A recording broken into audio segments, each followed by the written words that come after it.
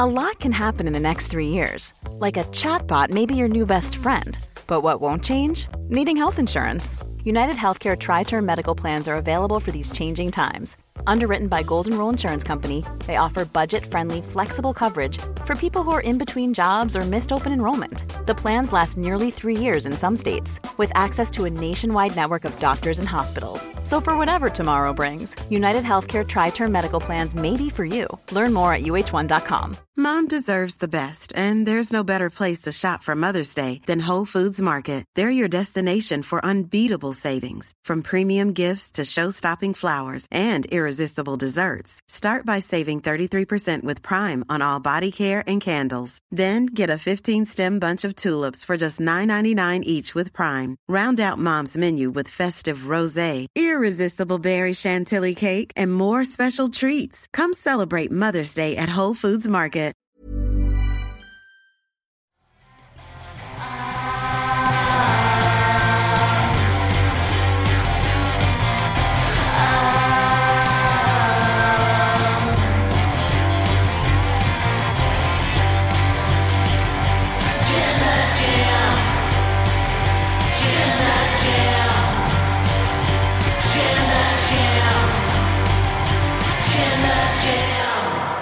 We're live, pal. I didn't mess it up this time.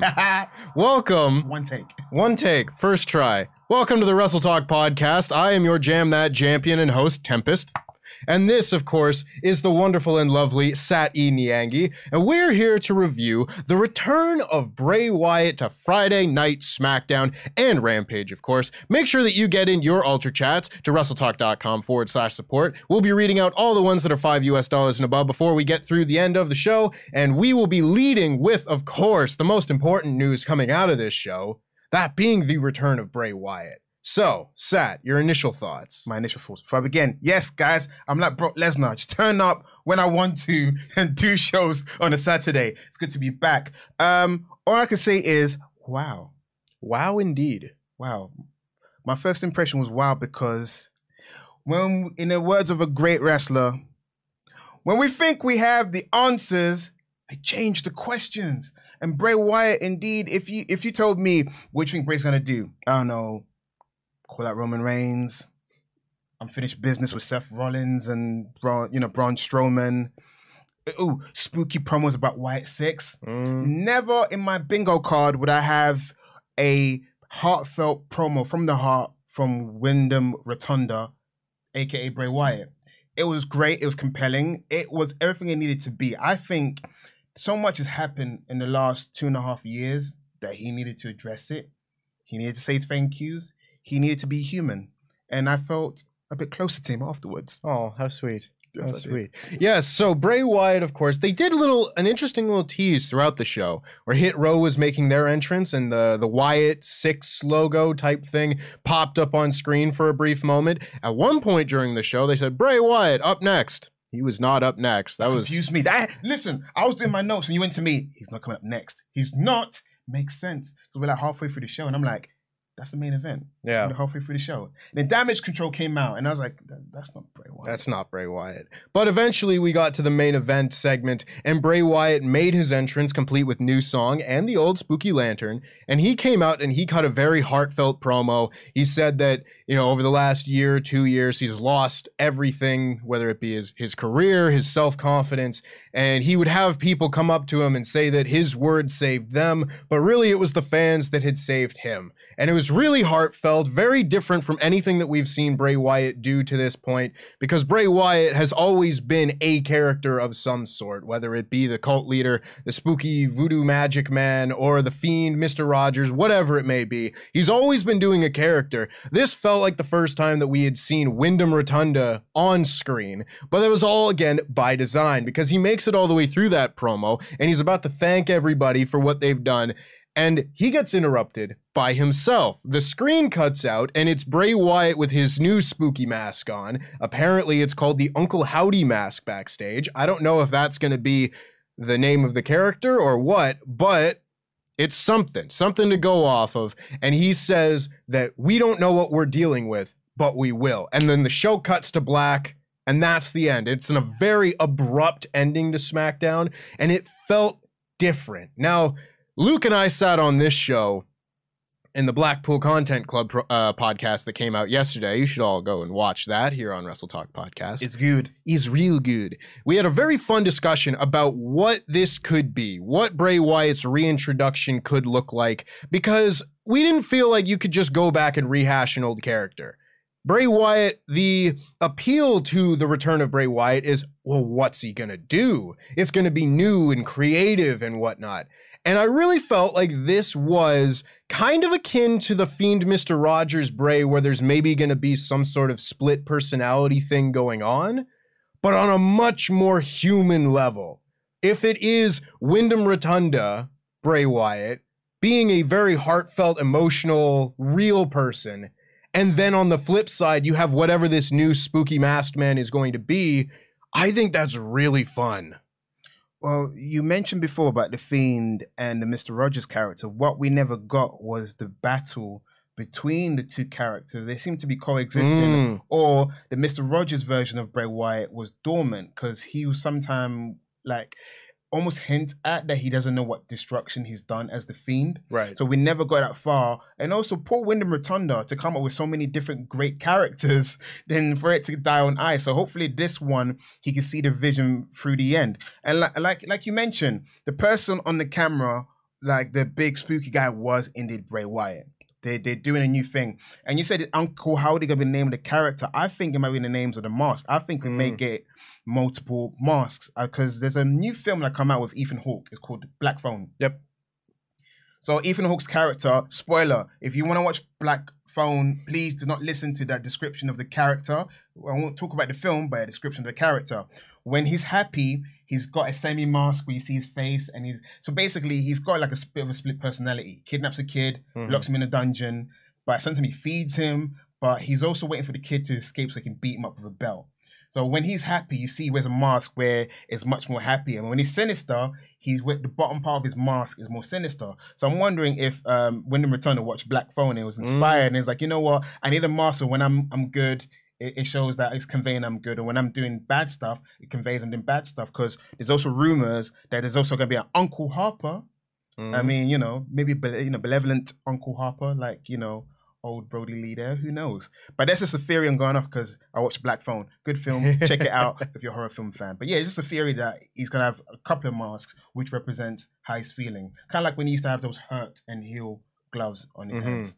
It's interesting because, again, as I said with Luke, I really enjoyed Bray Wyatt's character the most when he was like the cult leader, where he wasn't superheroed out with magic and hocus pocus nonsense. No offense to anybody who likes the supernatural stuff. You can't beat me. You can't beat me. I got full healing powers. You can't beat me. You're like kids, innit? I've got super cloak. I can cover myself. You can't pin me.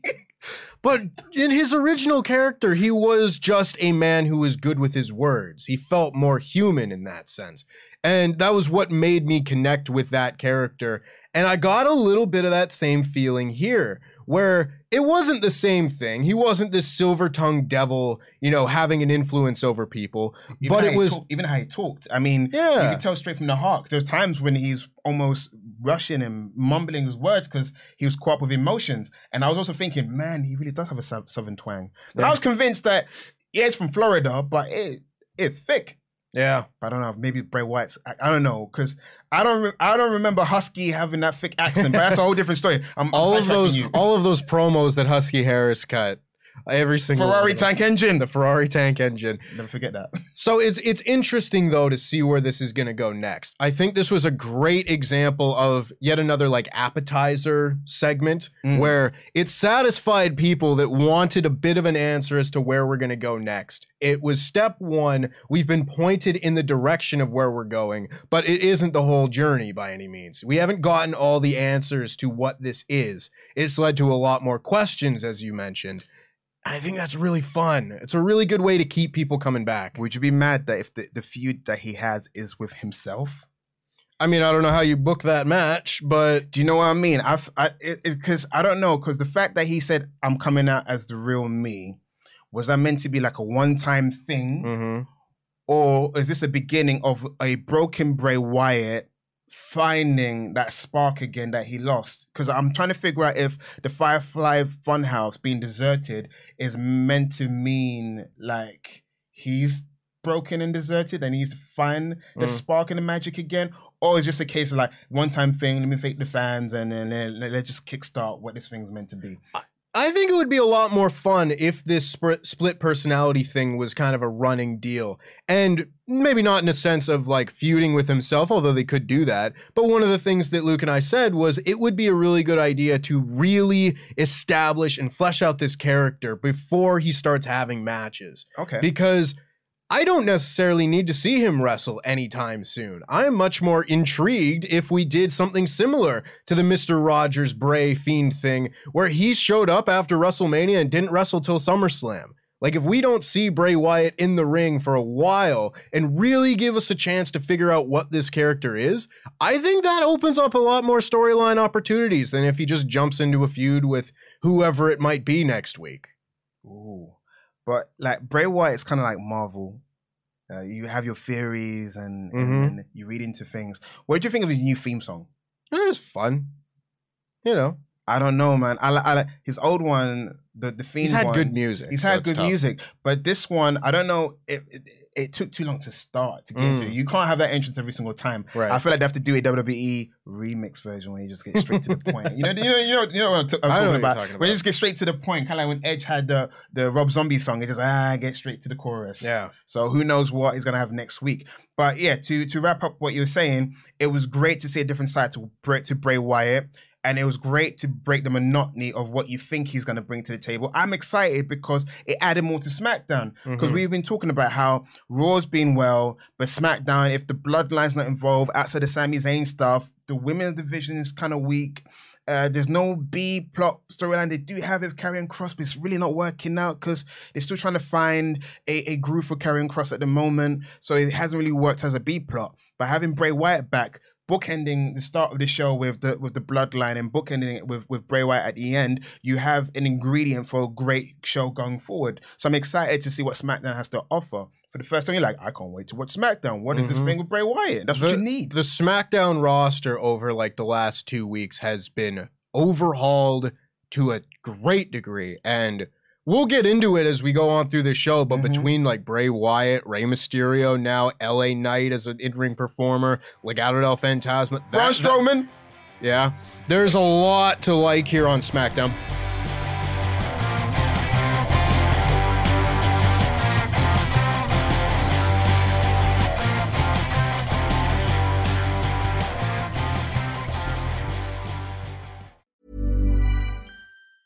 Mom deserves the best, and there's no better place to shop for Mother's Day than Whole Foods Market. They're your destination for unbeatable savings, from premium gifts to show-stopping flowers and irresistible desserts. Start by saving 33% with Prime on all body care and candles. Then get a 15-stem bunch of tulips for just $9.99 each with Prime. Round out Mom's menu with festive rosé, irresistible berry chantilly cake, and more special treats. Come celebrate Mother's Day at Whole Foods Market. Hiring for your small business? If you're not looking for professionals on LinkedIn, you're looking in the wrong place. That's like looking for your car keys in a fish tank.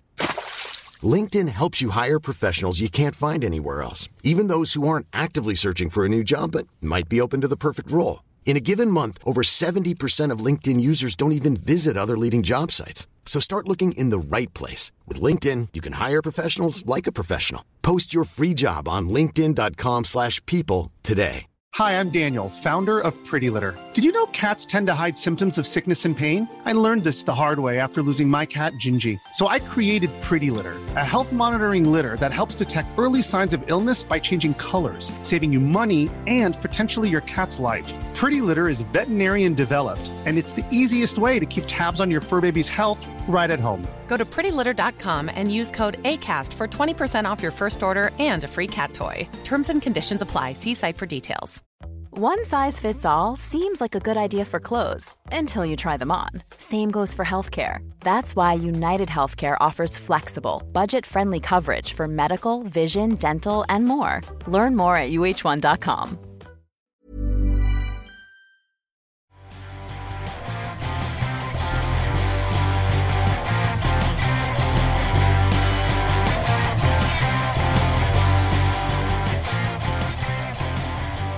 But let's hear what you thought about the Bray Wyatt return and new character. Of course, get your Ultra Chats into WrestleTalk.com/support. We're going to be reading out all the ones that are $5 and above before the end of the show, just like this one from Hannah Allen, saying, "Hello, lovelies. Outside of the ring, moment to moment, I can't get enough of this Triple H style of storytelling. It just feels special again. Bray really hit the feels. Weird finishing that way, but I honestly feel trust for them again. Lots of love, LIW for life." It's a great point.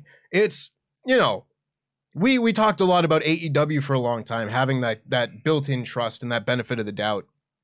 And of course, it is a process getting that back for WWE, but a good track record and continuing to build up that good faith with WWE and their fans, it goes a long way to being able to take this ride and be like, yes, I'm interested in what happens next. Don't feel like the rug's going to be pulled out from under you. No, and also Bray Wyatt, what he loves is storytelling. He's the kind of guy that remembers things. I was impressed that when we initially had The Fiend, the whole goal of The Fiend was to get revenge for all the people that took out cult leader Bray Wyatt. That's great. That's a great basis for a feud that I've never heard of before until they rushed giving him the title, which kind of put the wrench in that storyline progression, because there's always been talk about where did The Fiend go wrong.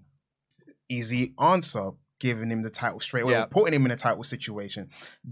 Both Bray Wyatt and Seth Rollins both came out of the situation not great, but it's been talked about enough articles. But yeah, I'm hoping that this time with Paul Levesque, Triple H in charge, Wyndham Rotunda can finally have a character he can hang his hat on for a few years without him being, cut off from the knees and starting all over again. Because he said it, he starts again, and in that promo he said that I started to think everything I did in the WWE was meaningless. Because it's true, because he poured his work into his heart and so into it, and in the end, like, yeah, you're just too much money, or you're just difficult. Of course, he's human. I got to him. So I'm happy that he had that moment with the fans, with people that supported him, and that he can feel the love. And now let's kick this storyline off. Hell yeah. Yeah. Charles Berg says, "Are we getting a split personality Bray? This one who is either unsure or at odds with his other side of him. Like the Wyatt Six isn't his faction, it's the other halves faction, or it's a bunch of fragmented personalities, like the Horde in Split." That's actually a very interesting idea. If like kind of combining what you said about the different masks and everything, if you just make that the Wyatt Six and have it just be 6 different versions of Wyatt's personality, that could be fun. It could, or we could have Sister Abigail Wyatt. Could. So, yeah. I'm hoping we're not going to be getting Bray Wyatt in a dress, in a rocking chair. Thank God that never happened. Yes, ever. Thank God someone got ill or something like that, and it didn't happen. I think he got the mumps. Yeah, I think God was like, that's too much for me. I must intervene. Nope, you got mumps, bro. And when you come back, you're going to forget it ever happened. Never happened. No Halloween pumpkin demon. No wearing your mother's curtains all over your head, Bray Wyatt. None of that crap. This is nonsense. Jarvis V says, "Wyatt reignited my love for wrestling. Even if his rivalries ended bad or his character terribly changed, I never blamed him. He always got me back in with his next character. He's a genius, and last night his promo moved me to tears. I'm all in. Hashtag thank you, Bray." It's hard to disagree, honestly. He is a creative genius, and it'll be very interesting to see what we get out of this one. And Liam Leonard, we'll do one more for now. Liam Leonard says, "Hi, squad. I just want to say he took a generic thank you fans promo and made the twist to make it his own. We missed Bray's mind because we never know what he will do. Whirlipede squad, roll out. Jam that jam." Absolutely. Whirlipede squad for life. Thank you very much, Liam Leonard. Appreciate your support. It's going to be very interesting to see where all of this Bray Wyatt stuff goes next.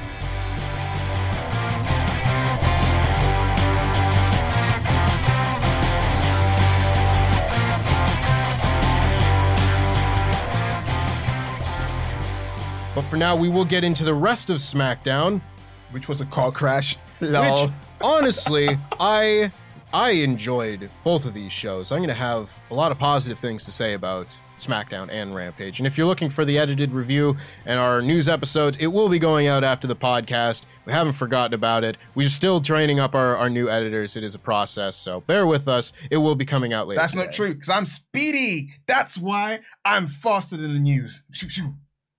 This is Flash. This is Wally West over here. You see me? Where'd he go? Oh my God, he's so fast. Anyway, so we open the show with some vehicular manslaughter, or attempted vehicular manslaughter, From rather. whom, though? We don't know, Sat, because Karrion Kross starts this show with just being pulled out of a car wreck, basically. And just as he's being pulled out, Drew McIntyre attacks him. I'm not sure if Drew McIntyre... He's a coward! I don't know if it's implied that he's the one that hit Karrion Kross with a car, but he tried to, like, slam his arm in a car door, but was pulled away before he could do it. Interesting way to start SmackDown. The parking lot is the most dangerous place in Triple H's world.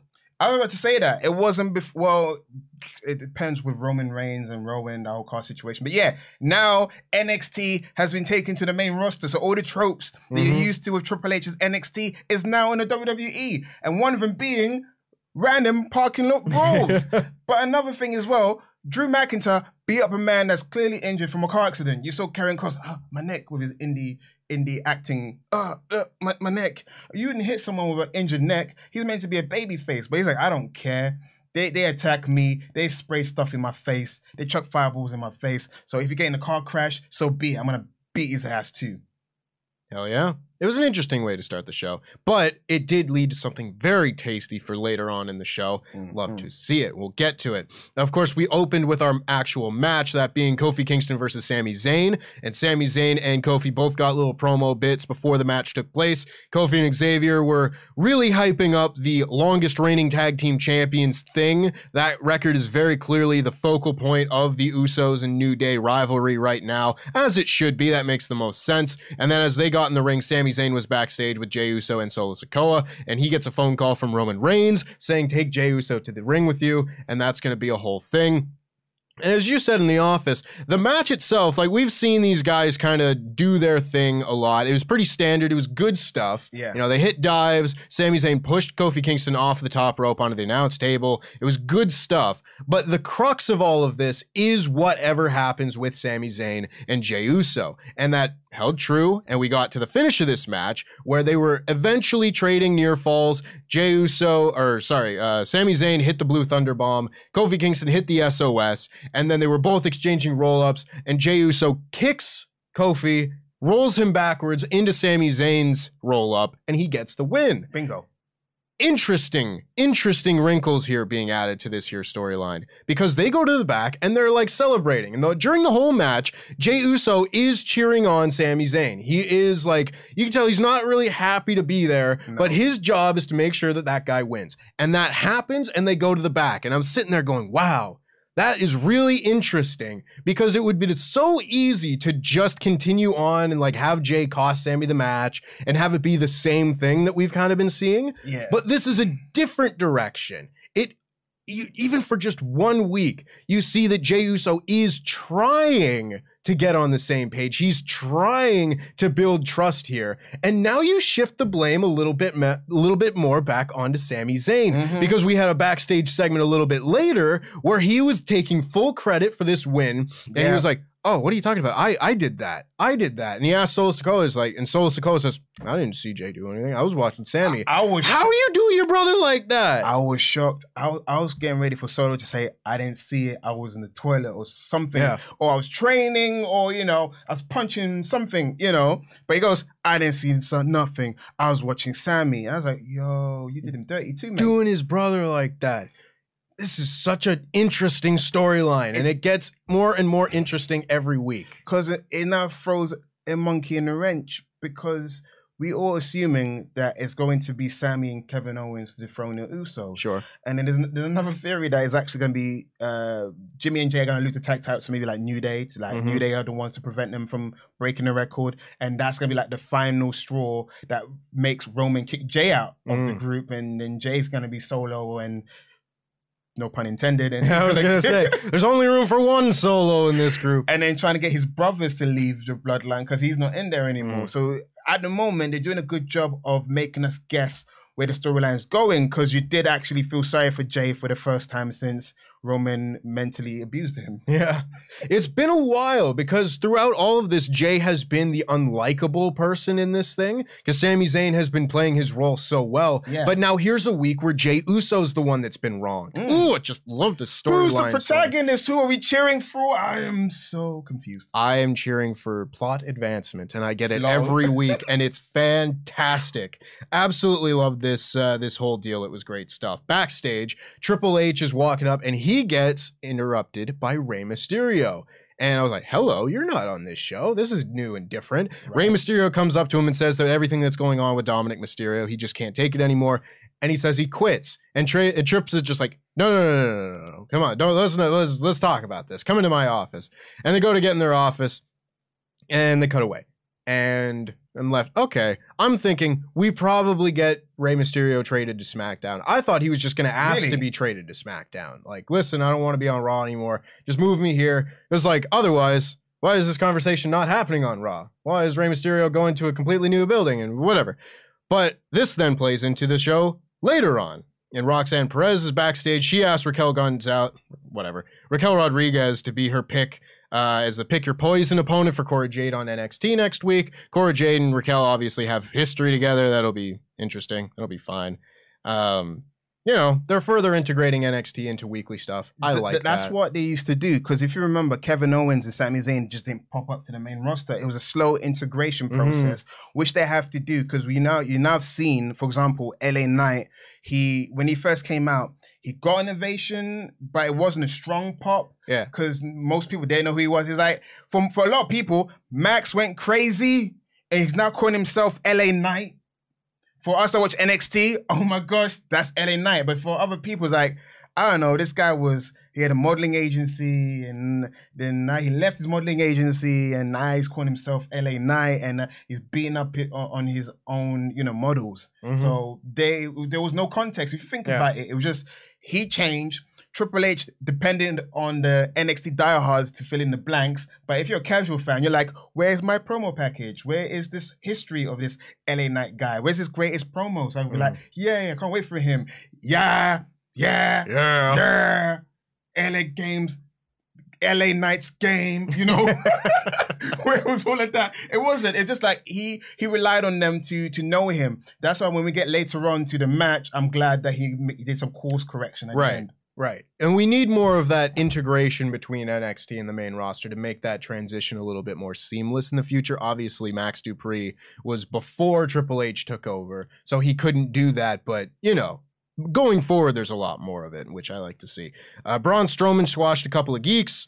Nothing much to it. He just threw one of them around. I wanted to be, I wanted to be respectful. I actually put down their names. And then James Maverick and one other. No. You don't have to. Because Michael Cole said those two jabronis. I said, Michael Cole calling them jabronis, and I'm going to call them jabronis too. So Braun Strowman squashed a couple of jabronis.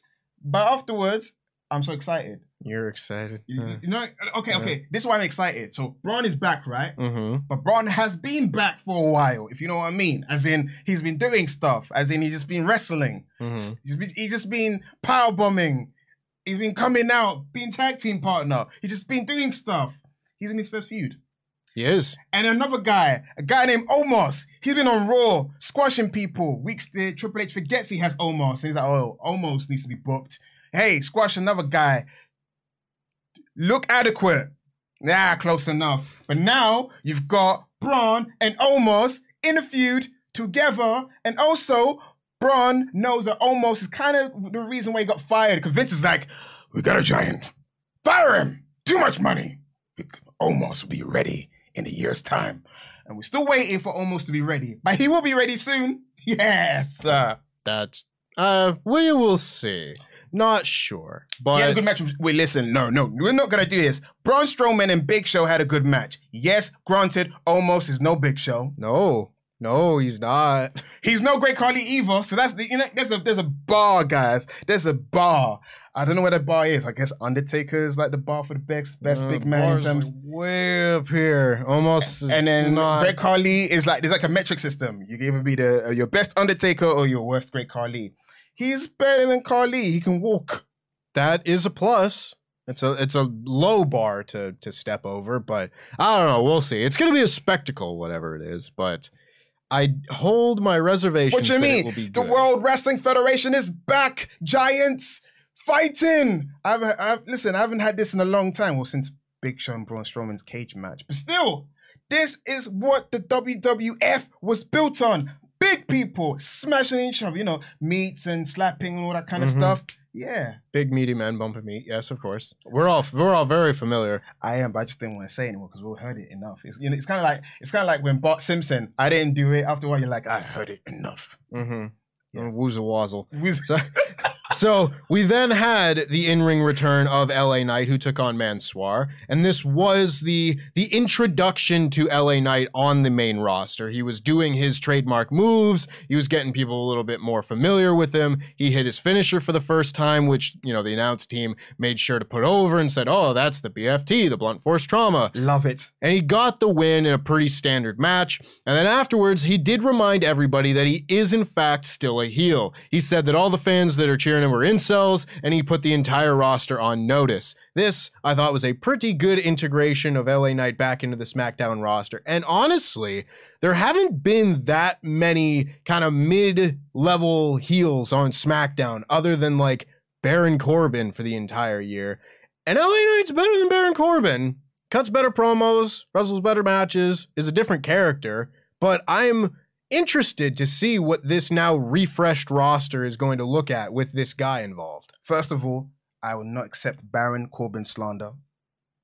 He's better than what most people say he is. I'm actually excited that Paul Levesque wants to bring some edge back into Baron Corbin. If you're watching NXT, you know Baron Corbin used to have a winning streak. He was kicking ASS, kicking people's peaches.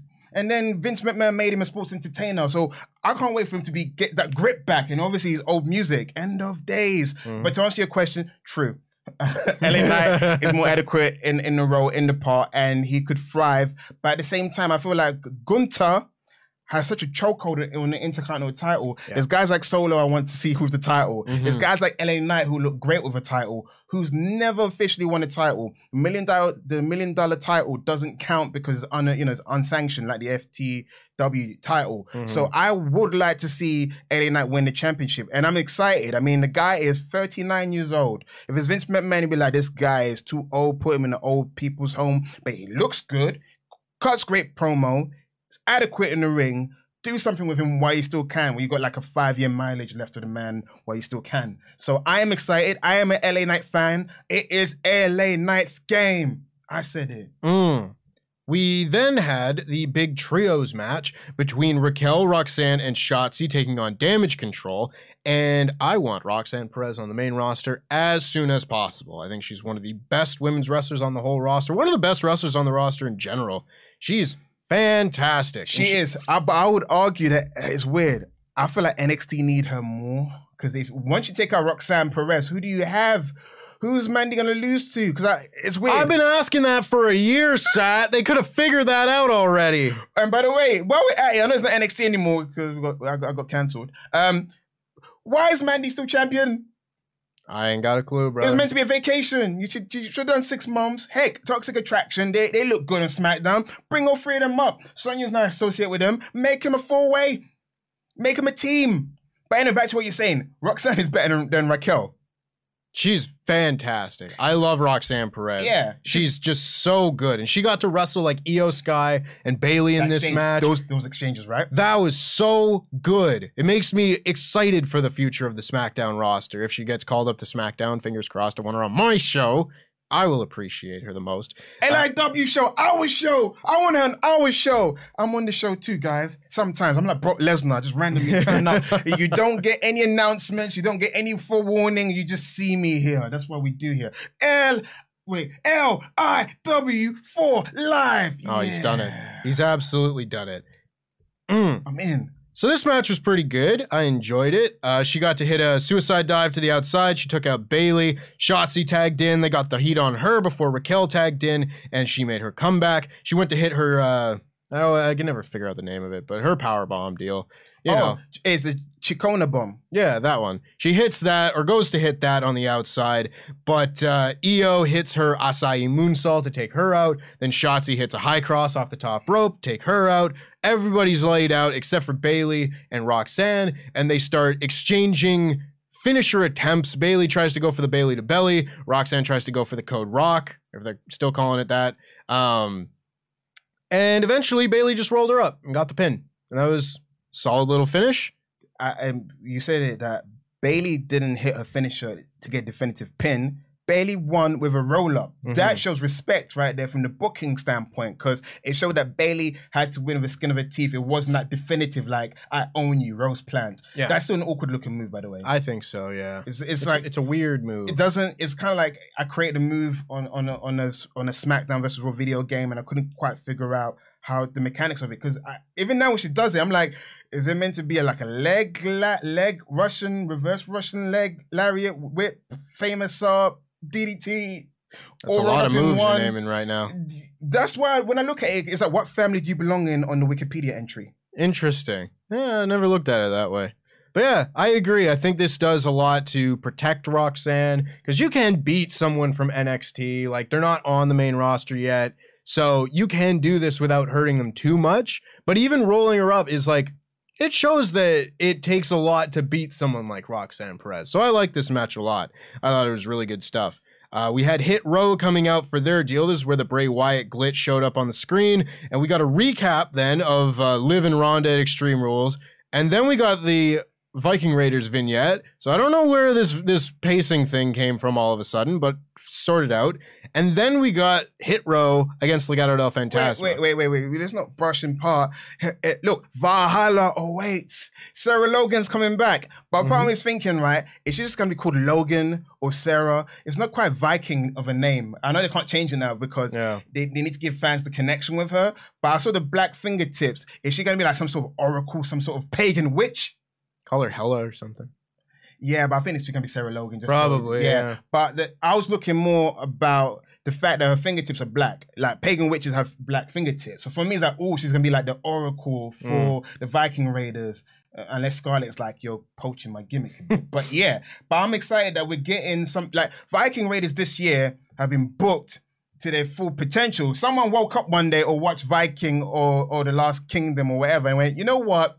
We got a couple of Vikings. We're not really doing much with them. Yeah, we did the whole Thor thing of them drinking and being happy-go-lucky, but we make them savages and they're beating people up. That's what we should have been doing from day one. But you know what? They've gave him a new booking in the new Viking Raiders. Now because Triple H is taking over, he's gonna make sure they stay in the new Viking Raiders, because next year they would have been jokes or something. Because Vince would be like, that's not working. He's a big guy. Ivor or Rowe, whatever your name is, you're gonna make me laugh. Go do cartwheels. Because Triple H is in charge, he's like, you know what? We got the War Raiders.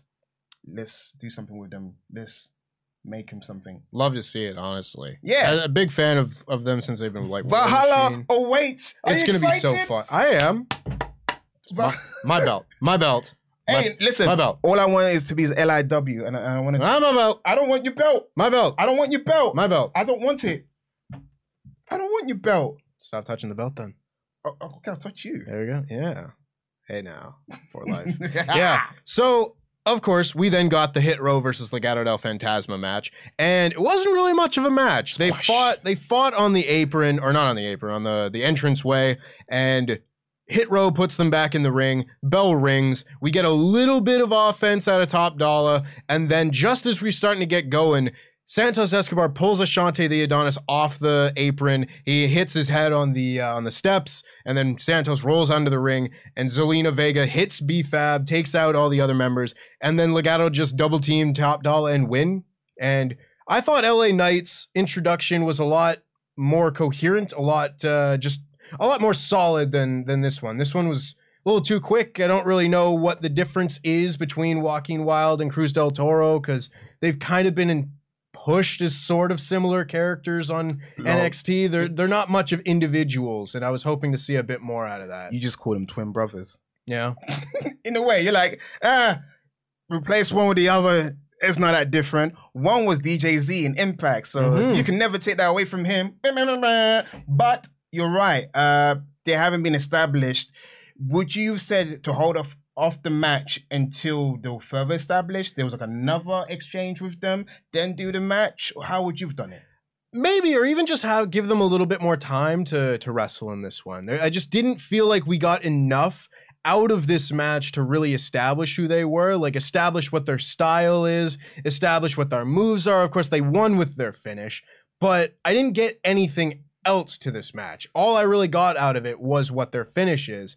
And I was just hoping for a little bit more. Like, if this match was like 6, 7, 8 minutes and was a little bit more back and forth. Give them a chance to show off some of their high-flying stuff. Of course, you got to be careful because they are the heels. You don't want them to do too much exciting stuff and get cheered. And get too over. Yeah, but I think there was a way to do this and have just a little bit more to it. Again, it wasn't bad by any means, but it was just a little too quick for my liking. The way I see it, the feud is dead. Yeah, they just beat them. I mean, I don't. From my point of view, I think you're right. If they wanted to extend it or make it into a meaningful feud, I would have had Legado face a random tag team. Right. Just put, Madcap, you're not doing anything this week. Put him with another baby face and have them lose. And then have Hit Row attack them afterwards, get revenge. And then do a match next week. Or if you want to extend it, Legado F up their bus or kidnap B-Fab. If you wanted to extend it, they could have done more. But what I saw was a squash match akin to like Demolition getting beaten up by those two Japanese tag team at WrestleMania. It's like, what are we doing here? We're done. Move on. Dunsky, move on. So in my point of view, I don't want to see a rematch. Legado's there. They established against a tag team that's been there for a month. But also I feel like Hit Row probably weren't trusted to have that sort of match or to go 8 minutes. If that's the case, then maybe they should go to NXT. If no one's trusting them to have an 8-minute match to establish Joaquin and I want to call him Mendoza, but it's not his name. Cruz del Toro. Man, they changed his name randomly one day. Yeah, it was strange. He just showed up and was a different guy. No, it happened in NXT. Yeah, I remember. I was watching at the time. You were watching. I thought you were gone by then when we started because, once you leave NXT, you're like, oh, yeah, free. You never go back. Oh, my God, this show keeps following me around. I'm starting to watch it was Booker T. Shucky Ducky Quack Quacking. But yes, continuing on with this show as opposed to NXT, Sonya Deville was backstage talking some mad trash on Liv Morgan, and Liv just was having none of it. She just beat Sonya down, put her through a table. Sonya got no offense in this beatdown, and Liv, I've seen a lot of people say that they didn't like this, and maybe the execution wasn't as thorough as some people would like. I enjoyed seeing that this loss to Ronda Rousey has affected Liv Morgan. Like, we've been seeing a lot of tell, don't show recently with Liv Morgan where they're saying, oh, she's got no mean streak and, extreme and all these sort of things. But this was one of the moments where they didn't need to tell you too much. They could just show you that she's frustrated. I thought it was an effective segment. Sonya Deville knows MMA, man, and they had her throwing no hands at all. But you know what? Liv channeled her inner Jeff Hardy. She went up that scaffolding and she did her own version of a senton. So I was like, go Liv. But at the same time, Sonya Deville, what are they doing with her? Sonya Deville's kind of like a symbiote. Like you ever watch the Venom, and then when you separate Venom away from the symbiote, it's just there. For me, Sonya Deville represents Stephanie McMahon's heat. Because she's the only heel that can channel a Stephanie McMahon light level of disdain for people. Because when she was in charge, I was like, Stephanie's not around, but I'm getting a Stephanie feeling whenever she's in charge. Sonya was doing, part of me feels like she should go back to being an official, because since she's gone back to the main roster, she has been lost in the shuffle, right? I don't necessarily disagree, but I'm happy to not have her ruining Naomi's segments all the time. Because she gave you Stephanie vibes. You felt like it was Stephanie and the Bellas again when Stephanie just browbeat you and talked down. Yeah, I don't want that to come back. I didn't like it. All right. You're true. You're right. I'm a bit of a masochist. Maybe. Venom.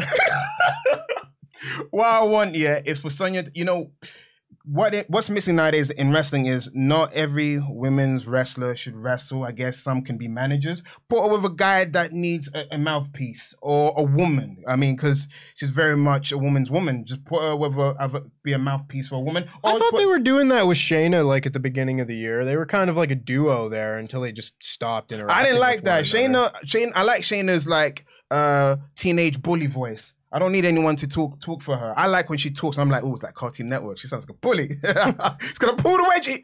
I think the Sonya. I'm waiting for the draft. I thought when the draft happens, there'll be some course correction. Look at Rey Mysterio. Look at the course correction. You're sick of your son beating you up? Come to SmackDown. Your son's not beating you up anymore. You're not gonna be wrestling a guy that looks like a jacked up version of your son. He's gonna chop the heck out your chest, cave it in, and make you bleed. Probably that's like a Vince thing. When he got his head squashed by Great Khali. Yeah. That was a different time and era. Holy smokes. But speaking of Rey Mysterio, because that's what's up next, we had the Fatal 4-Way #1 contendership match for the Intercontinental Championship, and it was supposed to be Sheamus, Ricochet, Solo Sikoa, and Karrion Kross. But they announced that Karrion Kross wouldn't be able to compete because of the injuries he suffered earlier in his little car accident. How? Was he driving recklessly? That's what I'm thinking. Maybe, you know what? I was thinking someone attacked him. What if Karrion Kross's gimmick is he's a bad driver? Never know. TikToking. He would spam. Until we hear some answer. That's as good an answer as I've heard. Or maybe Scarlett was driving and she's a bad driver. I don't know. Or maybe someone's a bad driver in all this. You don't get into commandeered the vehicle and crashed. There's so many outcomes because we got nothing, and I'm kind of scared that they may gloss over that fact next week. A car accident. How? Doesn't matter. No, all that matters is Drew tried to beat him up afterwards. But the announcement that he wouldn't be able to compete meant that he would be replaced by Rey Mysterio. And holy hell, I don't think I have ever seen a match so immediately get like 100-point restoration just by replacing one guy with another guy. That's not to say that Karrion Kross is terrible by any means, because I do think that there is some charm to his work. But oh my God, I saw this and I was laughing. I was like, Rey Mysterio is in this match? This match is going to be awesome. And this match probably would have been awesome no matter what, because there's good workers in this match for sure. But I thought they did a really good job in this match of pairing everybody off with their best ideal opponents. Because Sheamus and Solo Sikoa had a more brawling style. And then Rey Mysterio and Ricochet were reigniting some of that Lucha Underground history. And they were actually repeated one of the moves as well. But they managed to do the more high-flying stuff. And they did a little bit of swapping in and out of these sort of things, of course, because it was a four-way. So it wasn't just two singles matches happening. But that was the bulk of the action here. And eventually, Sheamus looks like he's in control. And then Sami Zayn and Jey Uso come out and pull him out of the ring, make it so that he can't win. They're beating him up 2-on-1. Jey Uso goes down to beat him up. Sami Zayn beats him up. Jey Uso kind of throws Sami Zayn off. So there's still a little bit of bickering and back and forth going on there. But then the Brawling Brutes come out. They fight with the rest of the bloodline. All of that is taken out of the equation, allowing Rey Mysterio to spike Ricochet with like a Hurricane Rana pile driver type deal. Sick. It was awesome. And that set up the 619 and the splash. And Rey Mysterio won this match, and he is going to face Walter for the Intercontinental Championship. Gunther! I could not be more excited for this match. The ring general. Wait. Gunther. It's Gunther. It's Walter. Walter had a family pack. Gunther's got abs. He's got six-pack. I don't care. Still Walter. Walter had a family. Gunther's got Jenny. Jenny? Jenny. This is so exciting to me because they're on so many levels. Like, I love Rey Mysterio. Rey Mysterio is one of my favorite wrestlers of all time. And since coming back in like 2018, he's done very little. Like, he's done a little bit here and there. He's like U.S. champion. He'd have like some really good matches with Andrade on SmackDown a few years ago. But for the most part, the Seth Rollins feud lasted so long and it reintroduced, Dominic Mysterio. And then all of Rey Mysterio's efforts have just been involving Dominic Mysterio, which unfortunately has only been to a certain level because of what they were capable of. And now we're getting Rey Mysterio, the singles wrestler again. And he can just go out, and if he's given any sort of push, he doesn't even need to win all these big matches, but just be portrayed as the legend that he is. That is an exceptionally exciting first step. And then having him go up against one of the best wrestlers in the world in Walter is a great next step. I agree with everything you said, but you're glossing over the fact that he's a former tag team champion with his son, and also he hasn't been as humiliated as he was in his first run. When you think of Rey Mysterio's first run, I don't know. He was getting cucked. He was not cocked. That's the wrong word to use about your daughter. That's terrible. He had to watch. You think he got cock-coded? No, he had to watch Buddy Murphy hook up with his daughter. And he's got to watch Seth Rollins take a kendo stick to his eye, and there was a lot wrong in all of that. There were a lot of humiliating parts of this where you could just have Rey Mysterio be like this living legend character. And seeing how he's treated everywhere else, like if Rey Mysterio went to an indie promotion, or when he did his short little run in New Japan, or when he wrestled it All In, like every one of those examples was unbelievable. People giving him a standing ovation when he gets in the ring with certain opponents. That's the kind of energy that I want to see from Rey Mysterio in WWE. Well, let's just wait and see what Paul Levesque does with him on SmackDown. I'm excited. Because you could argue that he took over a storyline that was long, you know, it was steering like straight ahead, so you couldn't stop it. So now that he's put a little bit of a reset, because now it looks like Rey Mysterio and Dominic will not be wrestling each other. No father-son match, because we heard not at the moment. The backstage news, you know, innuendo was the Rey Mysterio had no interest in wrestling his son. He's like, all right, turn him heel, but I don't want to wrestle him. We'll see. I would bet they'll wrestle WrestleMania or something like that. You think? I think so. You think you had an idea they might be Royal Rumble? Well, they'll have some sort of like showdown in the Royal Rumble. One will eliminate the other or something like that, and it'll build to WrestleMania. If I had to guess, I don't think Dominic Mysterio and Rey Mysterio in the same company for this long. Prince Mysterio don't wrestle at WrestleMania. Put the mask on Dominic. That's what I want.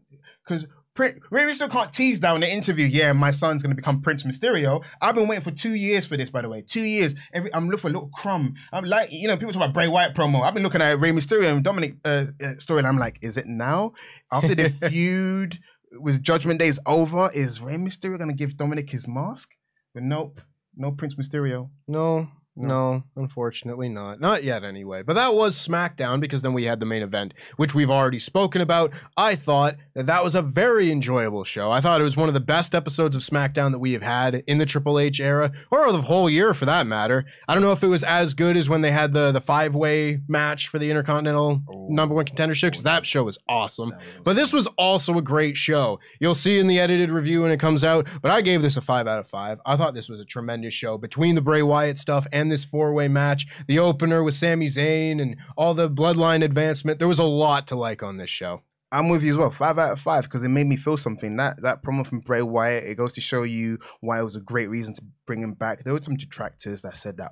Why they bring him back? This guy does spooky promos and he stinks up the joint and has 1-star matches. But, you know, he showed you he's got more to offer. And I, for one, here at LIW Quarters, we cannot wait to see what happens next. So make sure you tune into this podcast next week, where we get to find out what happens with Bray Wyatt next. But let's get into Rampage next, which was also a pretty good show. We started off with Mox and Claudio in the ring against Butcher and Blade. No entrances, which is a damn crime. I don't want to harp on this show too much, because this was a better episode of Rampage than we've gotten most of the time recently. But I feel like Moxley's entrance is one you kind of need to have on TV. He's your world champion, and he's got one of the most over entrances. That and the Butcher and the Blade and the Bunny got a very big Toronto pop, with the Bunny and the Blade being from there. So, I don't know. I would have figured out a way to edit that in. But regardless, during this match, the Bunny saved the Bunny saved the Blade, and this led to the Butcher getting in the ring and getting the heat, and that distracted the referee and all that fun stuff. And then Claudio eventually saved Mox mid-move, and that got a huge standing ovation as the two teams just kind of stood opposite each other. They had a hockey fight spot. It was a lot of fun. Claudio and Mox win, and then after the match, they cut a little dual promo where they basically just said, do we care who we fight? No, you know, etc. Blackpool Combat Club. Very fun stuff, as Hangman Page watched on backstage. Claudio, you lost your world title. Do you want it back? That would be a good question, you know? Did he seem quite caught up about it? No? He just seemed more excited about cutting a promo with Mox than attacking Jericho later on. Yeah. I don't know where any of this goes. It's what it is. Because Moxley, we know what he's doing next, but what is Claudio doing next? That is my question. Because they kind of teased that whole FTR thing and you know, Utah and Claudio, but we had no follow-up there, and now it seems like they've moved FTR to a different feud. They're like, no. You know, the people that come at the end, they're gonna probably wrestle them instead. So Claudio, do you want... Oh, well, wait. Maybe Claudio goes for the pure title. I don't know. Just grasping at straws here, honestly. Swerve and Keith are backstage, and Swerve is being heelish and talking about beating Billy Gunn. And Keith says, yeah, but you had to cheat in order to do it. I don't know, man. Seems like you're swerving into the wrong lane. And he walked off, and everyone went, oh.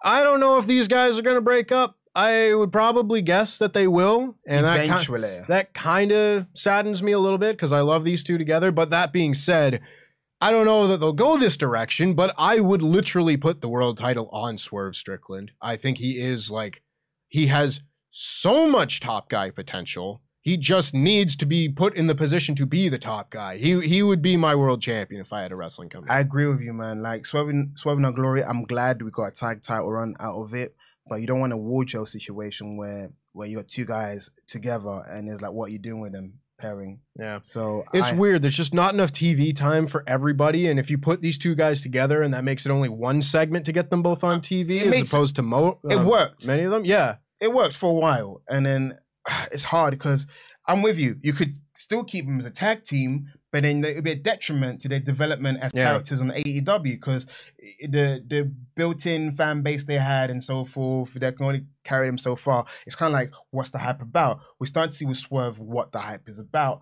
Keith Lee has showed flashes of what made him great everywhere else. Let's just lean more into that. Yeah, I don't disagree. Next, we had the Dark Order backstage. All of these segments are interviewed by Renee Paquette, which makes me very happy. Toronto's finest. Yeah, that's the rinses. Like, listen, we hired her. We have to put much put her in time every possible. segment. Yeah, put her in Lex every in there. segment. Take a vacation. Go chill with W. Morrissey. Just chill.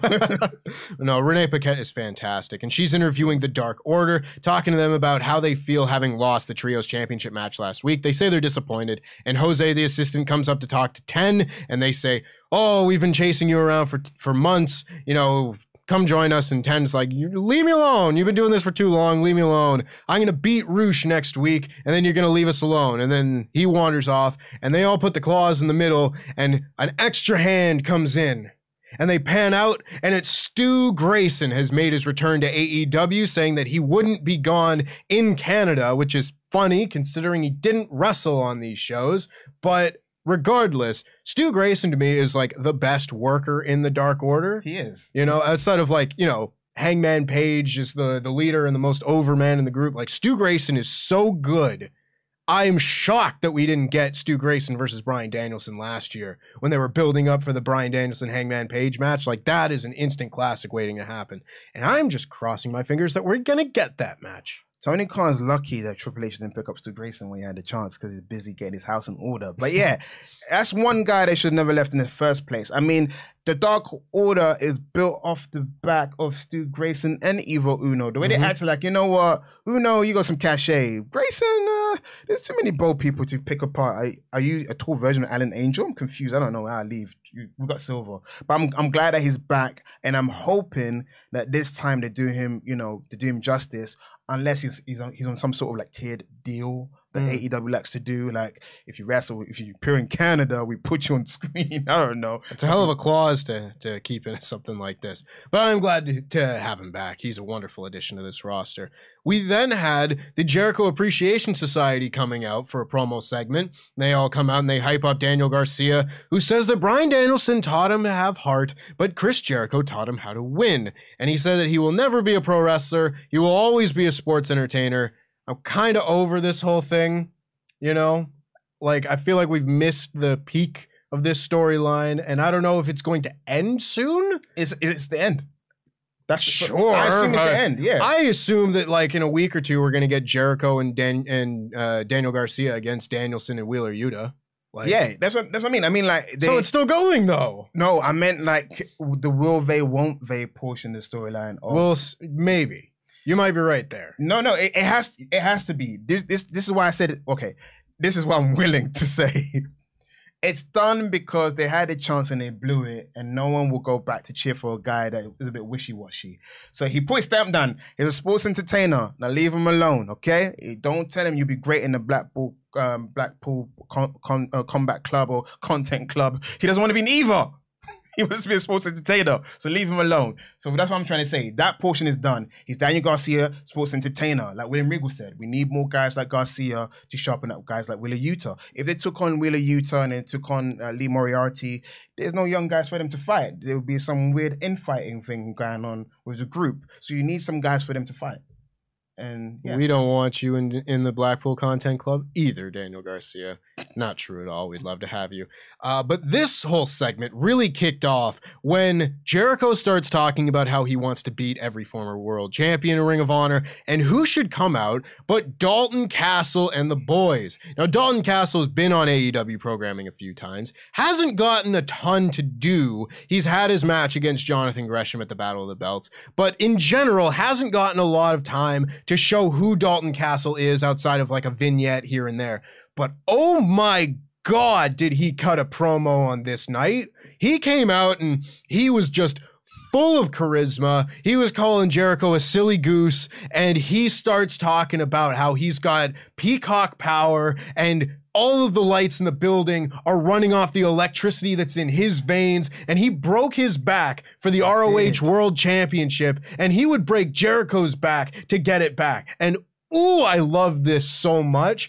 I can't believe that a major promotion has not latched on to Dalton Castle. Now, of course, I do think that has a lot to do with the fact that he's not the same wrestler he was like 5 years ago when he was the ROH World Champion, which is so sad because he was so unbelievably charismatic and so talented before that back injury. And the back injury really did derail his run as ROH World Champion.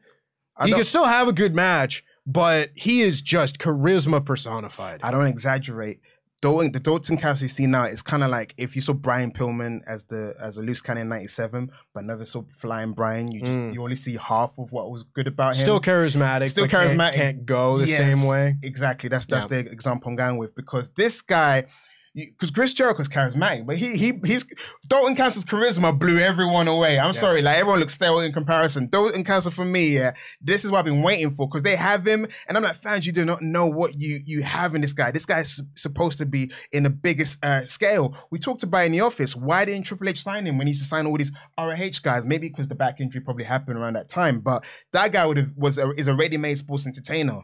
That is a sports entertainer. That man is a sports entertainer, and he is very sports entertaining. Can't wait to see their match next week. It should be very good. The other title match that we'll be getting next week is Hikaru Shida versus Toni Storm for the interim women's world title. They did a little vignette backstage double promo deal. And then we got Nyla Rose versus Anna Jay, which was kind of a weird double heel match.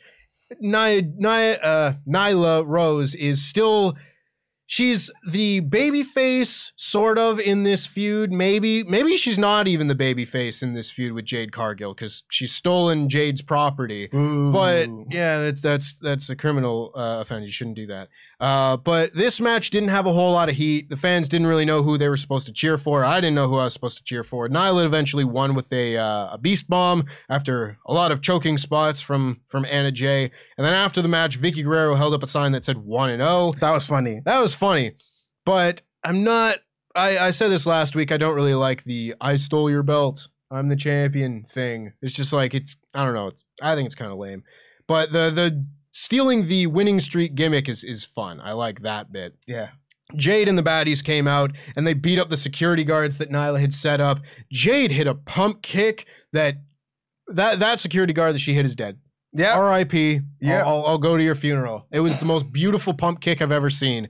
Fantastic stuff. But then somehow in the melee, Nyla Rose and company just sneaked by with the title. And then they're like, where'd she go? And they looked up the ramp and it's like, well, I guess we won't chase you actually. But it was whatever. It was a fine little match. It was not the best. It was executed well. I feel like, because you did see Jade it wasn't a case of like Jade did this and pretending she didn't see them. She was legit occupied with the security guards, and they kind of snuck off during the whole melee. That's good. It needs a storyline, because the whole Jade undefeated streak is not boring, but it's like you have to add little wrinkles to it, because now it seems like Jade's now becoming more of a tweener. Yeah, there was an interesting bit here where, like, obviously Jade got a big pop coming out because she was, she's the biggest star in this segment. But it's weird. I don't really know what the direction is for either person, because you've got Nyla wrestling another heel, so you'd think maybe she's the babyface in this situation. But then Jade's coming out to be like the defiant babyface to get her property back. I don't know who I'm supposed to cheer for. but maybe I'll find out. I'll give them a little bit. I know who we're cheering for. We just cheer for the belt. Whoever holds the belt has the power, so cheer for that person. Just like old TNA when all the belts had power. Ari Daivari says that the envelope that Hook ripped up last week had $50,000 in it because he wanted to buy the FTW title, and now because he didn't accept that offer, he's just going to beat him for it. So Ari Daivari is going to fight Hook. I think that'll be a pretty good match. I'm looking forward to it. And then we got Ethan Page versus Isaiah Cassidy, which honestly was kind of like a squash match too. This was really short. Ethan Page, of course, from Hamilton, Ontario, Canada. So just outside of Toronto, wanted to get him a hometown, quote unquote, pop. And yeah, not much to this one. The firm kind of got in Matt Hardy's face on the outside, and then Ethan Page hit the twist of fate and the Ego's Edge to beat Isaiah Cassidy. The firm now has the control over Matt Hardy and Private Party and their contracts. I don't really care for this storyline. It's fine, but they're going a little too hard with the contract tampering thing. And I feel like it is just thinly veiled shots at WWE, but in storyline form. And I'm not a big fan of when they do that. It is, but also, if you're a Matt Hardy fan, it gives Matt Hardy some screen time. Because as we all know, since Jeff Hardy has been in rehab and so forth, Matt Hardy's been stuck in limbo land to the point where he's like, you know what? I had a tag team once that I was, I latched on for TV time for. Yeah, where are them? Let's do it again. Let's do it again. Hardy Party, that was a thing apparently. And then they're like, yeah, sure, why not? We need TV time too. So yeah, let's do this thing. Yeah. At the very least, we might be able to get some storyline progression out of Matt Hardy and Private Party as opposed to just whatever this is bizarre because when Stokely first came into AEW, one of the people that I wanted him paired with was a heel Private Party. I feel like put Stokely with them. Yeah. Tag team titles galore because in terms of backstage segments and interest and thrusting, they're funny, but when it comes to promos, they're still not there yet. And Stokely would be a great hype man for those two guys, but now they're stuck in some sort of Hercules Hernandez contract situation with $1 Million Man Ted DiBiase. Yeah, have that reference. Hell of a reference, indeed. Best friends are all in the stairwell, and Orange Cassidy's got his belt, and they say that they want a trios title match on Dynamite. They're going to get it. That should also be very good. Feels like we've seen this match quite a bit lately, but I'm looking forward to it nonetheless. But will they win? Will they win? Maybe. Honestly, it's time. I feel like these trios titles need a and of course there would have been with the Elite before everything that happened there, but I feel like the trios titles need a defining early run, someone who just puts their stamp on it and be like, this is what a great run looks like with best friends titles. It has to be best friends because they're now further away from the tag titles than I don't know, a few years ago. They can't go, oh, Trent broke his neck again, that's why we can't do it. Trent seems to be healthy this time.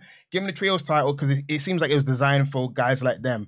I'm happy Death Triangle's had a run with it because I feel like it's either Death Triangle or Best Friends. They've been the longest trios AEW's had besides the Elite. So give the titles to Best Friends. I don't care if it's for a month. At least they can put it on their resume they've been champion. Yeah, no, it would be nice to see the Best Friends. And they got the most members. How you don't win and you got the most members? For me, it never makes sense.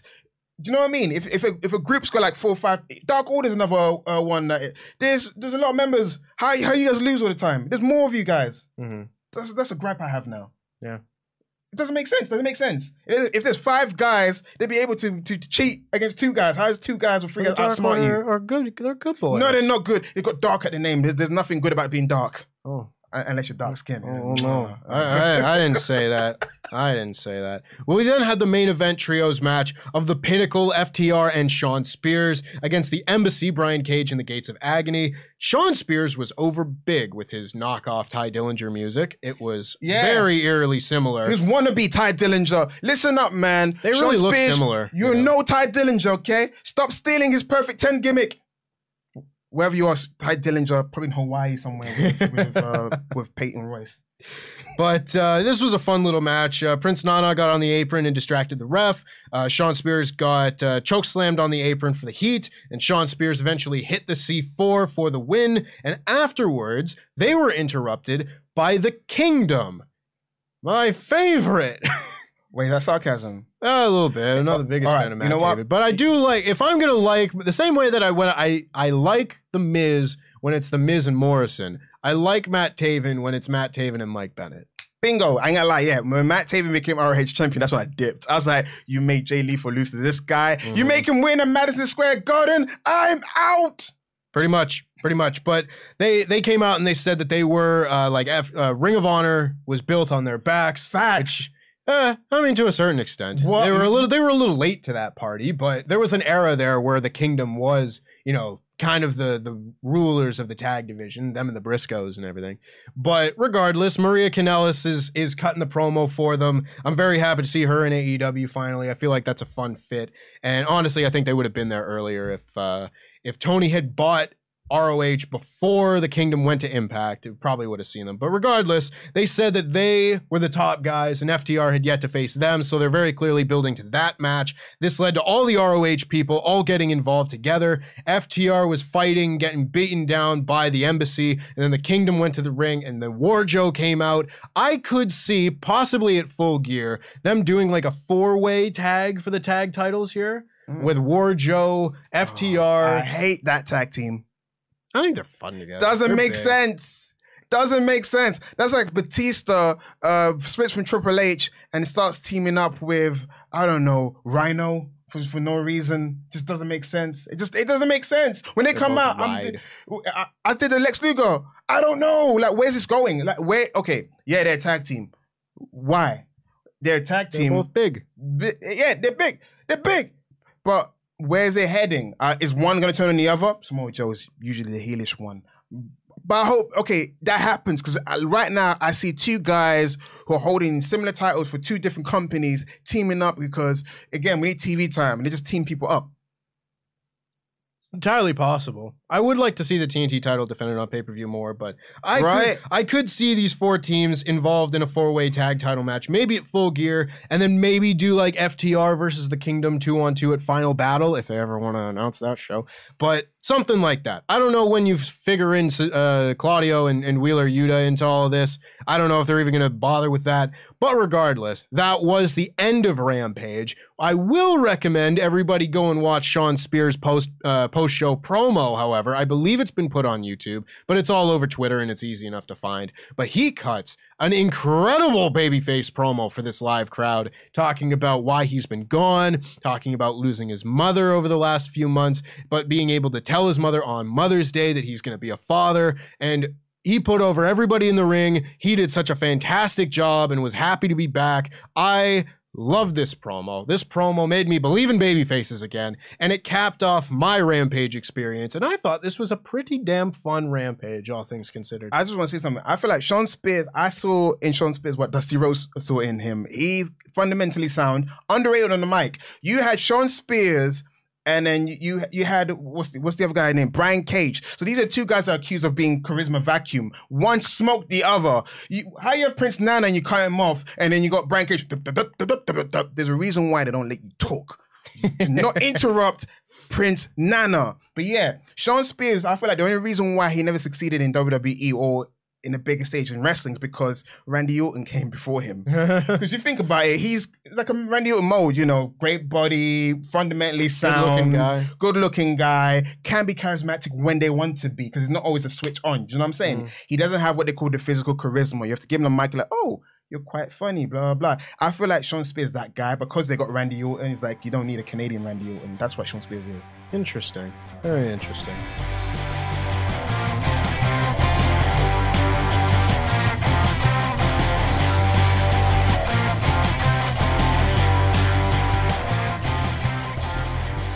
But regardless, let's hear what you thought.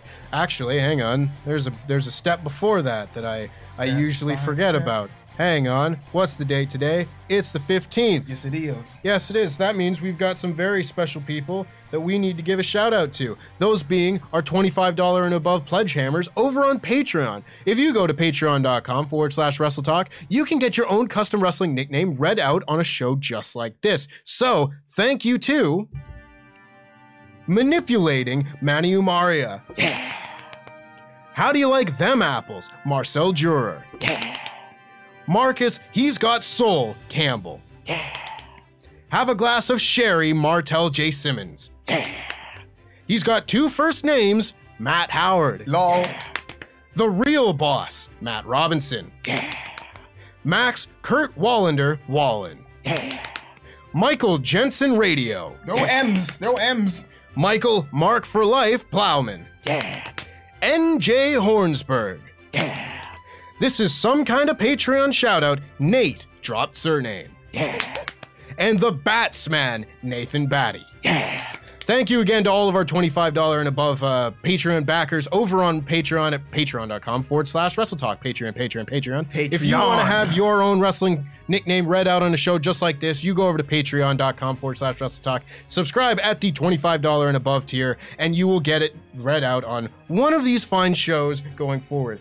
And I will remember to turn off the Hall of Fame music this time, because I also often make that mistake.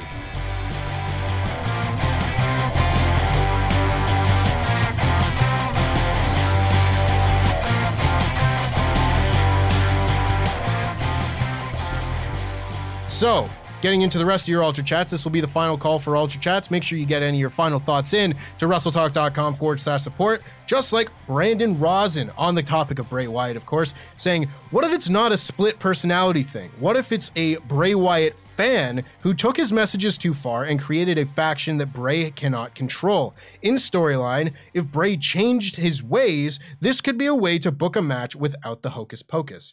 Interesting theory, I suppose. Kind of like all the people that dressed up as Batman in The Dark Knight, where the Joker started picking them off. Yes. That's a good reference. I hope not, because I can see people crapping on that. Yeah, I could too. I think there are potentially better ways of doing this. In terms of being the first feud, no, because I think you want his first feud to be one where you establish what he's about, and only later on he pays for the sins of the past if he's still on that good guy crusade. It'll be interesting for sure. Project Worm says Bray Wyatt's first feud is against himself. Just hook it into my veins. So he's on board with this idea. Tyrone Kidd says, I love this Wyatt. From the Brody light in the beginning to his idea that he's fighting himself, I think the Wyatt family will be actual family with Bo and Liv. Maybe Bo is the alter ego. Also, do you think the Swerve turn will lead to a big match like it cuts off after that, like versus? I hope so. I hope I see Swerve against the entire roster, whether that's Swerve and Kenny Omega, John Moxley, Bryan Danielson, all of the above. I want to see him wrestle. Keith Lee, I want to see him wrestle the entire roster 10 times over, honestly. And then we've got Rob Buck saying, I want Dominic to travel to SmackDown and get him off my show. After Ray refuses to fight him, Judgment Day beats him down, and Dominic unmasks his father. The ultimate disrespect and the final straw for Ray as his son spits on his legacy and what put food on the table. That's interesting. I mean, you kind of would think that the mask would be lost in a match, considering that's kind of more, historically what the deal is in Lucha Libre. But hey, if you want to get to that match somehow, that's one way to do it. I don't understand your hate for Dominic. I feel he's quite decent. Is he not a decent wrestler? No. What? No. Am I missing something? Are we watching the same TV screen? He does his moves well. No? No. What the... Guys, tweet me your reasons why you don't like Dominic, because we have to keep the show going. Chat, do you think Dominic Mysterio is a good wrestler? But why? Why? I think if you gave him a mask and your mind would change, you'd be like, oh, that looks like Psychosis in the ring. I don't think so, personally, but we'll see. Maybe one day. Rob Buck continues by saying, this episode is why I love wrestling. Get pepper sprayed in the face and lose a match. Attempted murder. Bray wants to keep changing his character. He's the real Majora's Mask. Great reference. Love this stuff and love hearing you guys. Thank you very much, Rob. We appreciate your support. Mayor of Painesville Dan says, hello, Tempest. Hello, Sat. I hope you wonderful people are fine, and if not, fear not. You're going to get Gunther versus Rey Mysterio soon. I can assure you Gunther himself is a happy man now. Very certain about that. What is your honest opinion on Sarah Logan being back? I think we kind of touched on it already. We're excited. It's a new wrinkle to add to the Viking Raiders, and Valhalla awaits. They're adding female members, even if you don't need to add them, they just had them and integrated already. But female members and male members of these factions are kind of the thing on SmackDown right now, whether that be, Legato or Hit Row. Yes. It gives people something to do for a lot more different reasons this way. So I like that. What happened to the other member of Legato? Did she get lost or somewhere? Yeah. What's her name again? I forgot her name. Elektra Lopez. That's it. They lost her in customs. Listen, if JAS can have 2 female members, LDF can have 2 members too. That's a very good point. On the topic of Rampage, Hannah Allen says AEW does seem a little unsure about itself.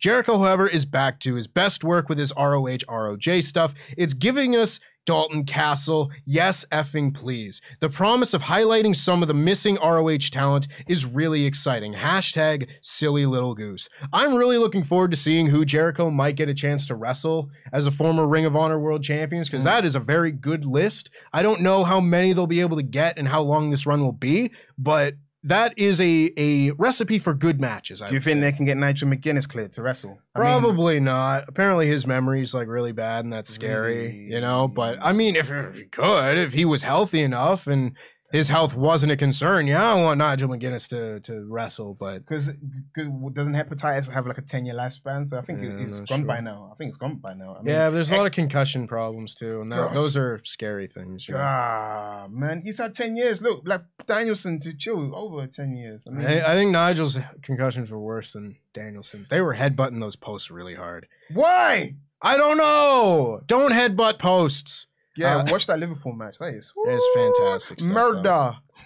She wrote. Nick Carvello says, one thing I really liked about Rampage was Hikaru Shida's promo. I'm really glad AEW gave her a good amount of time for her taped promo, and she was allowed to talk about her year-long reign, and AEW has been listening because she made the comparison to Mox. That was a very good point. I like this promo a lot. Obviously, we're kind of rushing through to get to the end of this show. But yeah, Hikaru Shida, I think, has been one of the most underrated people in AEW, and that comes from having like a year-long reign as women's champion. But she's fantastic. I like her a lot. Cassidy Delaney says, hi, lads. I just need to say I'm so happy to see that we're getting Dalton versus Y2J. When Dalton's music hit, I literally jumped for joy. I also love how over he is. Dude got a goose chant going. I know he won't win, but I really want him to. Yeah, I hope it's not a one-time thing that we see more of him on TV. And yeah, I like his knockoff Radio Gaga theme. Yeah. It makes me... I when I hear it, I'm like, that's not his original theme, but it feels like he had this theme his whole life. I love it. And it's perfect. And the entrance, the way he saunters out, man, that's TikTok worthy. And there's apparently a poll in the chat for whether Dominic Mysterio is good, so we'll make sure to get that at the end. Kevin has donated to say, I'm with Sat. When Shayna first came in from NXT, I had strong teenage bully vibes. She reminded me of the girl that kept bullying Lisa in The Simpsons, but then got stopped with some salad sauce. Yes, Simpson reference. Yeah, lives here. Very good.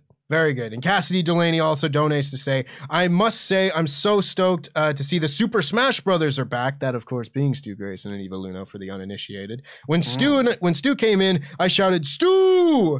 Super glad to see him back. Also, Adam now has more of his boyfriends with him. It's great to see the Kingdom. Let's hope we see them do stuff together. Ooh, very good points. You know what? They can finally do that. It was an Undisputed Elite feud, but just put Kingdom in instead. Indeed. So, the poll here. The poll of is Dom a good wrestler? 66% say no, he's not a good wrestler. Yo, just haters! Unfortunately, Sat, the people do not agree with you. But that will do it for this episode of the Wrestle Talk podcast. You'll get them next time. Explain to me on Twitter, guys. I don't know why, man. Make me see why I don't see what you guys see. I don't see it. We appreciate you all very much for tuning into this Wrestle Talk podcast. We will, of course, be back next week with our review of Raw, AEW Dynamite on a different day, mind you. AEW podcast coming Wednesday next week as opposed to Thursday because of the change to Tuesday. Otherwise, all of your regular content will be on the regular days. We thank you very much for tuning in. Thank you all. Good night, and jam that jam. Jam it! Jam that jam! Jam that jam! Jam that jam! Jam that jam!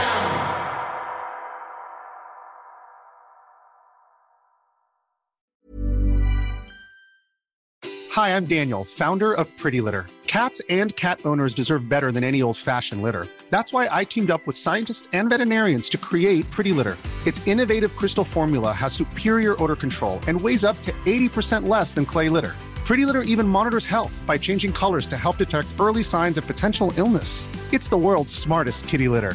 Go to prettylitter.com and use code ACAST for 20% off your first order and a free cat toy. Terms and conditions apply. See site for details. Planning for your next trip? Elevate your travel style with Quince. Quince has all the jet-setting essentials you'll want for your next getaway, like European linen, premium luggage options, buttery soft Italian leather bags, and so much more. And is all priced at 50 to 80% less than similar brands.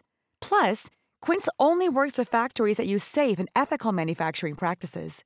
Pack your bags with high-quality essentials you'll be wearing for vacations to come with Quince. Go to quince.com/pack for free shipping and 365-day returns. Mom deserves the best, and there's no better place to shop for Mother's Day than Whole Foods Market. They're your destination for unbeatable savings, from premium gifts to show-stopping flowers and irresistible desserts. Start by saving 33% with Prime on all body care and candles. Then get a 15-stem bunch of tulips for just $9.99 each with Prime. Round out Mom's menu with festive rosé, irresistible berry chantilly cake, and more special treats. Come celebrate Mother's Day at Whole Foods Market.